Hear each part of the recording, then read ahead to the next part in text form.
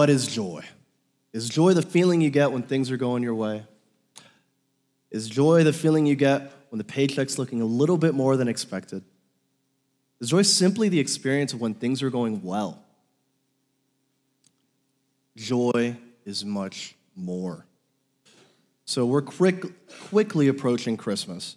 And joy is one of those words you see all over the place. So we're reminded of the hymns with a focus on it. So joy to the world, we just sang that. Joyful, joyful, we adore thee.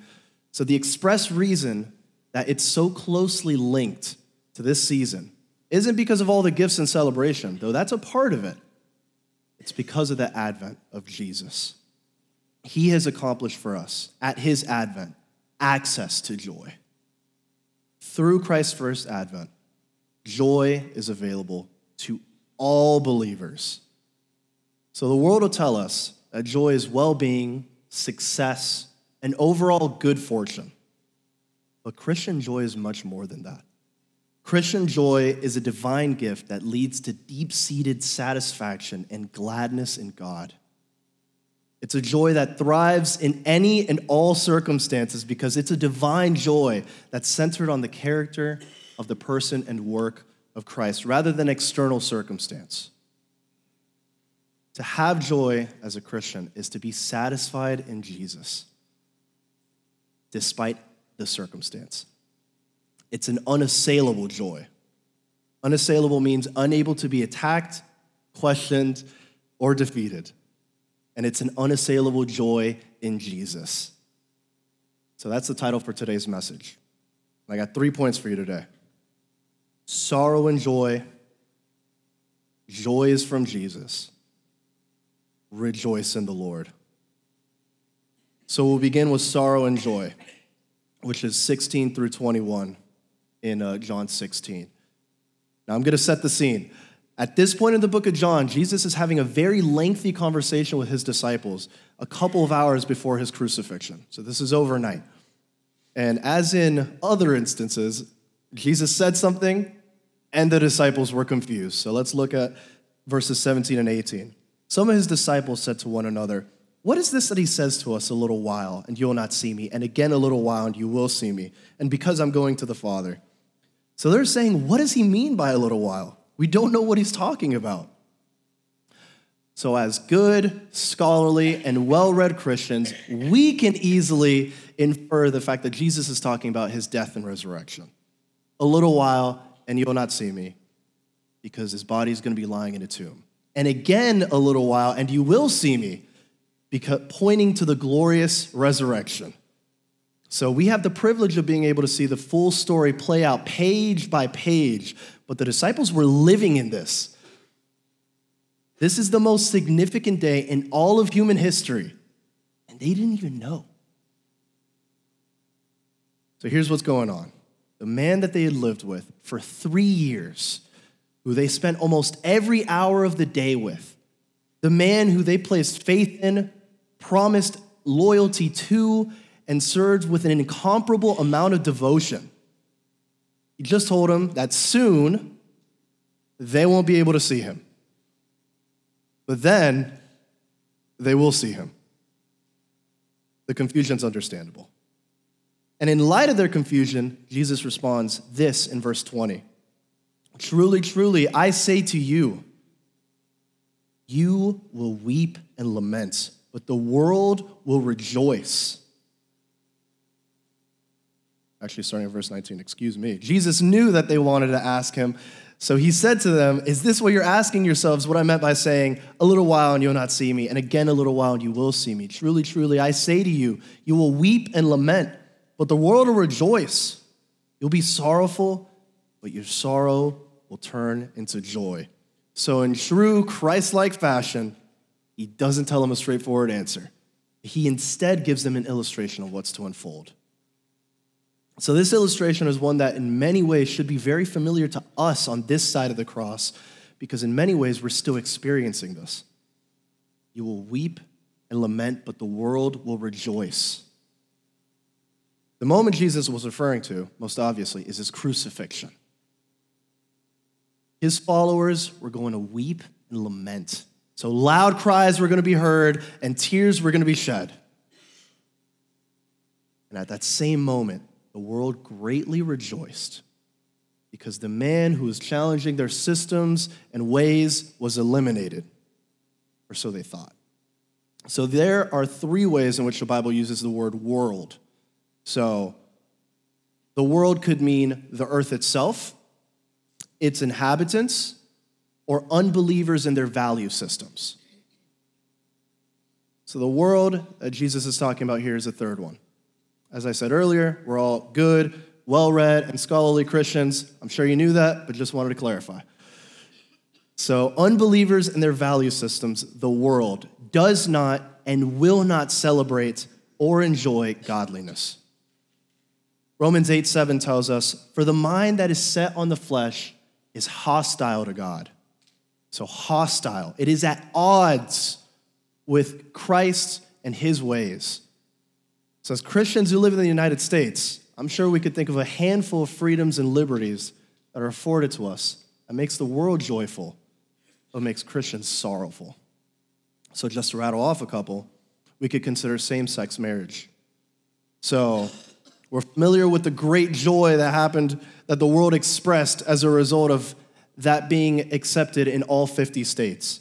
And yet, the way we see it, it is a perversion of a precious gift that God gave humanity. So in the beginning, God created them male and female. Just wanted to pause and acknowledge that that's a controversial statement. Anyways, he made them male and female. Adam and Eve were the first married couple. Their union and all marriages that followed are supposed to represent the union and relationship of Christ towards the church. So a beautiful and inseparable union. Same-sex marriage perverts and twists God's design for marriage. And that not only brings God sorrow, it should bring us sorrow. And another easy one to see is the issue of abortion. So to put it simply, abortion is the unjust murder of a child in the womb. The world rationalizes it by highlighting the many obstacles and difficulty in parenthood, and there are many. The great issue with it that it ignores is the fact that the child that is being formed in the womb is knitted by God himself. So Psalm 139:13 says, "For you formed my inward parts, you knitted me together in my mother's womb." By God's infinite grace and mercy, we can see that there are many pregnancy crisis centers throughout the United States, resourcing parents and helping them in the process of either becoming parents or helping them find parents to adopt the child. So as Paul puts it in Romans 1:20, they are without excuse. So when we look at the world, we could echo the words of Romans 1:32. Though they know God's righteous decree that those who practice such things deserve to die, they not only do them, but give approval to those who practice them. The world rejoices in things that bring Christians sorrow. And yet, Christ gives us a promise in our main text. Read it with me again, John 16:20. You will weep and lament, but the world will rejoice. You will be sorrowful, but your sorrow will turn into joy. Our sorrow will turn into joy. And he gives us an illustration, sparing me from having to make one. Verse 21, when a woman's giving birth, she has sorrow because her hour has come. But when she's delivered the baby, she no longer remembers the anguish for joy that a human being has been born into the world. All right, by a show of hands, how many of us are a mother or know a mother? Everybody's hands should be up. It would be weird if you don't know a mom. All right, put your hands down. If there is anything that could be said about delivering a baby, it is very painful. Or so I've heard. I don't know. The hours of waiting, the contractions, then the pushing, it's a grueling process. Yet all that pain is eclipsed by the joy that a human being has been born into the world. Likewise, the sorrow that is experienced by Christians is eclipsed by joy, a joy that is from Christ himself. Now we're moving on to our second point. Joy is from Jesus. Go with me to verses 22 to 24. So also you have sorrow now, but I will see you again, and your hearts will rejoice, and no one will take your joy from you. And that day you'll ask nothing of me. Truly, truly, I say to you, whatever you ask of the Father in my name, he will give it to you. Until now, you've asked nothing in my name. Ask and you will receive, that your joy may be full. The disciples were going to experience great anguish at Christ's death, and understandably so. But he promised them joy when he came back. A joy that no one can take away. This is the joy that we are brought into as Christians, an unassailable joy. I learned this word earlier this week. I'm very excited about it. I defined it earlier, but I'm going to tell you what it means again. Unassailable, unable to be attacked, questioned, or defeated. The reality of our situation is that despite us being invited into an unassailable joy that no one can take away, they could try and they will try. Not only do we combat against the world around us, those who would have us stray away from God and his ways, but our sin is the major issue in this fight. The heart is bent towards sin, and if given its way, we will lose against the fight for joy. And it's a fight. How many times a week do we wake up dreading the work ahead of us? How often do we occupy ourselves with complaints? How often do we see a comment section full of fights and contribute to it? Who do we think we are? More often than not, we're so caught up in everything that's happening in our lives that we forget who we're living it for. We forfeit great satisfaction and pleasure because we don't focus on the source of all satisfaction and pleasure. Colossians 3:2 tells us, set your minds on things that are above, not on things that are on the earth. If we spend time to simply meditate on the truths that God has revealed about the universe, about heaven, about salvation, set our minds on the things above, our joy could not be contained. Implied in Christ's words in John 16:22 is a promise. No one will take the joy. No one. The reason that joy can't be taken is because that joy has a divine origin. So listen to what our Lord says in John 15:11. These things I have spoken to you, that my joy may be in you, that your joy may be full.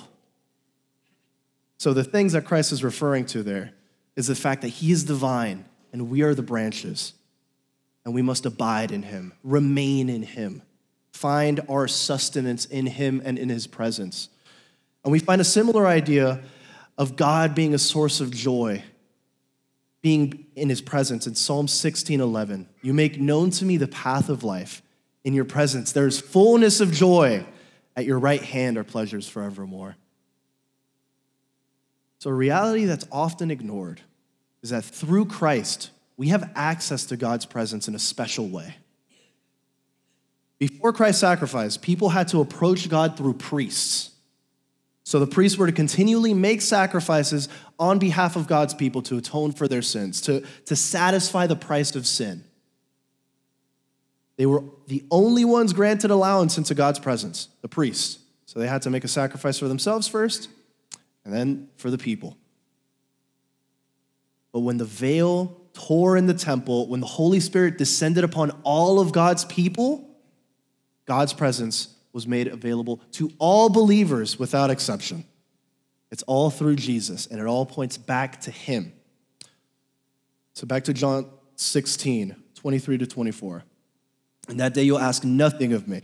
Truly, truly, I say to you, whatever you ask of the Father in my name, he will give it to you. Until now, you've asked nothing in my name. Ask, and you will receive, that your joy may be full. Now, a benefit to that access is prayer. Prayer is an essential part of the Christian life, and Christ tells us that prayer is for our joy. It's for our joy. We're specifically told that we pray in his name. Ask, and you will receive. Okay, got it. I'm going to ask you guys some questions. So if I pray for a Lamborghini in Jesus' name, am I going to get it? Yes. No. We need to take a vote on this guy. All right. What if I ask for a new house? In Jesus' name, I'm getting a new house. Am I going to get it? Yes or no? No, probably not. Okay. So what if I pray in Jesus' name for my credit card balance to disappear? Amen, hallelujah. No, okay. Contrary to popular belief in charismatic spheres, praying in Jesus' name isn't a magical incantation or spell. We don't slap in Jesus' name at the end of prayers to make sure they happen. Jesus is telling us to pray in a way that is consistent with his character and his will. So imagine your job send you to an event, right? To those who are self-employed, imagine you have a job from somebody else. You're representing a company, you're representing your supervisor or your boss. You have gone to that event in their name. And that should change our behavior and way in which we do things. So likewise, our prayers ought to reflect and express interest in God's will being accomplished. 1 John 5:15 tells us, and if we know that he hears us in whatever we ask, we know that we have the request that we've asked of him. Now here's the true beauty of prayer. It's not that he answers it, though he always does. God hears us. This is so special. Psalm 55:17 says, evening and morning and noon, I utter my complaints and moan, and he hears my voice. Evening, morning, noon, that's all day.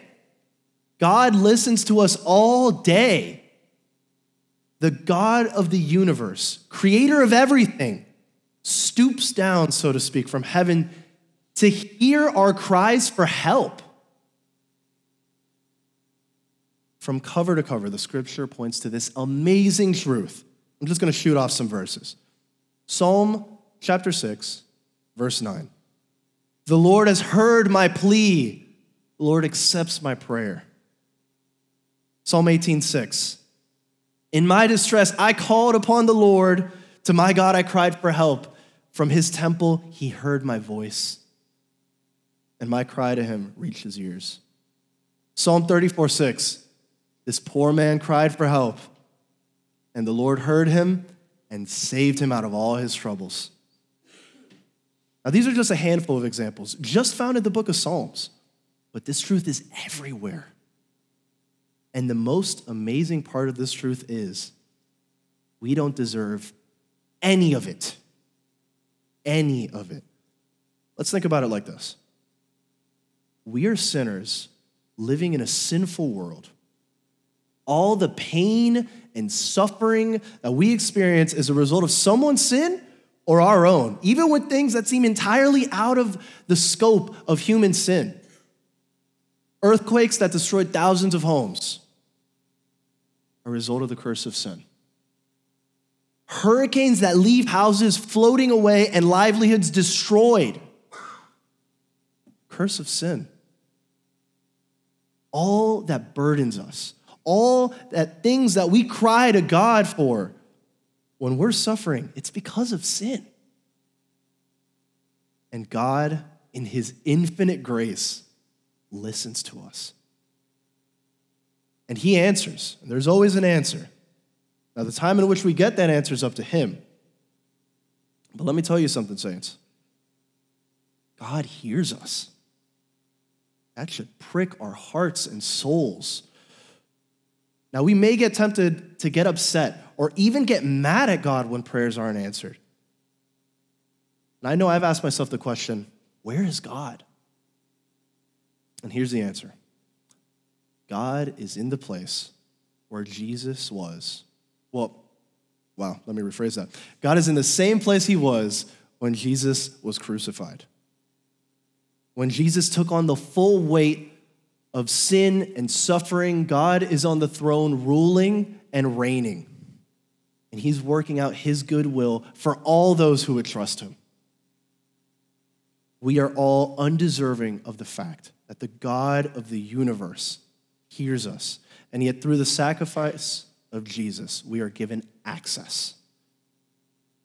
So what do we do in light of the fact that Christ has given us access? An invitation to a deep-seated satisfaction and contentment in him through his presence. Follow me to Philippians chapter 4, verse 4.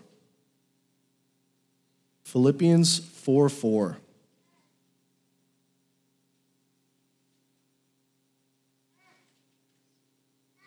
When I stop hearing pages flip, I'll read it.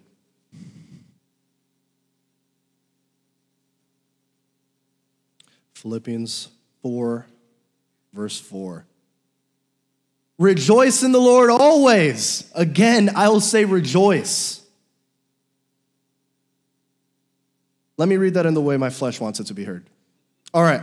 When everything is going your way, rejoice in the Lord. That's not what it says. Hold on. When you get a nice big check, rejoice in the Lord. That's not what it says. Without reservation, without exception, we are told to rejoice in the Lord always. How often? Always. Yes. Probably one of the hardest choices we can make is rejoicing in the Lord. And it's not hard because it's a bad thing. Obviously, joy is beautiful. We all love joy. But like I said earlier, the heart is bent towards sin and dissatisfaction. We are so prone to wandering. But this isn't an option in the Christian life. God expects joy, and he commands it. God commands the emotions. So the scriptures are riddled with verses telling us explicitly how to feel. Psalm 31:23 says, love the Lord, all you his saints. Psalm 37:4 says, delight yourself in the Lord. Matthew 5:44 says, I say to you, love your enemies. Oof. Matthew 22:37 says, love the Lord your God with all your heart, all your soul, and all your mind. Now, we live in an age where feelings and comfort are probably the most heavily guarded things. If anyone says or does anything that is slightly out of line, that ruffles some feathers, well, I mean, we've seen all the things online. You know, cancel culture, people getting removed off of places, people losing jobs. We see all the things. Now, while God is well acquainted with our sorrows, with our suffering, while he knows the difficulties associated with living in a sinful world, because Christ lived in a sinful world, God isn't asking us how we feel. He's telling us how to feel. The divine command of our Lord in light of Christ's advent is to rejoice in him. Now, there's a song I really enjoy by a group named Solos that's based on this verse. So I'm going to ask you guys a handful of questions that are lyrics to that song. And I want you to respond, rejoice in the Lord. Everybody got it? Okay, cool. What do you do when you have no money? What do you do when you break a nail? When someone cuts you off in traffic? What do you do when it's just not your day? We are commanded to rejoice in the Lord because he's worthy of it. In our ugliness and sin, we lose sight of what is true and beautiful. God's good and gracious command calls us to keep in sight what is good at all times. We can think of rejoicing abstractly, but God outlines some simple ways we could find joy in him. Let's consider Ecclesiastes 9:7. Go, eat your bread with joy, and drink your wine with a merry heart. To put it simple, go eat a good meal. We are all well acquainted with the feelings associated with eating a good meal. When we eat those meals, let's remember that that's an opportunity to rejoice in the Lord. Here's another one. Psalm 19, verse 1. The heavens declare the glory of God, and the sky above proclaims his handiwork. probably wondering why that's a verse that invites us to joy in God. Go outside. Especially with how the weather has been, especially with the fact that most of our jobs are indoors. Let's go outside. Let's enjoy God's creation. It's an amazing time to relish in all that God has done. And my final suggestion for an opportunity at rejoicing in the Lord is getting in his word. Psalm 19, verse 7, the law of the Lord is perfect, reviving the soul. So the NIV puts it, refreshing the soul. So the idea is that we are reinvigorated. We are given life again. If you've ever been outside on a hot day, working a couple of hours, had a nice drink of water, you know what refreshing feels like. That's what God's word does for our soul. God has given us an infinite amount of opportunities to rejoice in him. All we have to do is answer his call. So to close, Christ has offered us an unassailable joy through him and his first advent. Sorrow and joy are both experiences in the Christian walk as a result of living in a world that rejoices in things that bring sorrow in the Christian's heart. Yet, the joy found in Jesus is one that cannot be taken from us, cannot be taken away. A joy that comes as a result of being granted access into God's presence. We can pray and be heard, and we are given the divine privilege of being able to follow his command to rejoice in the Lord.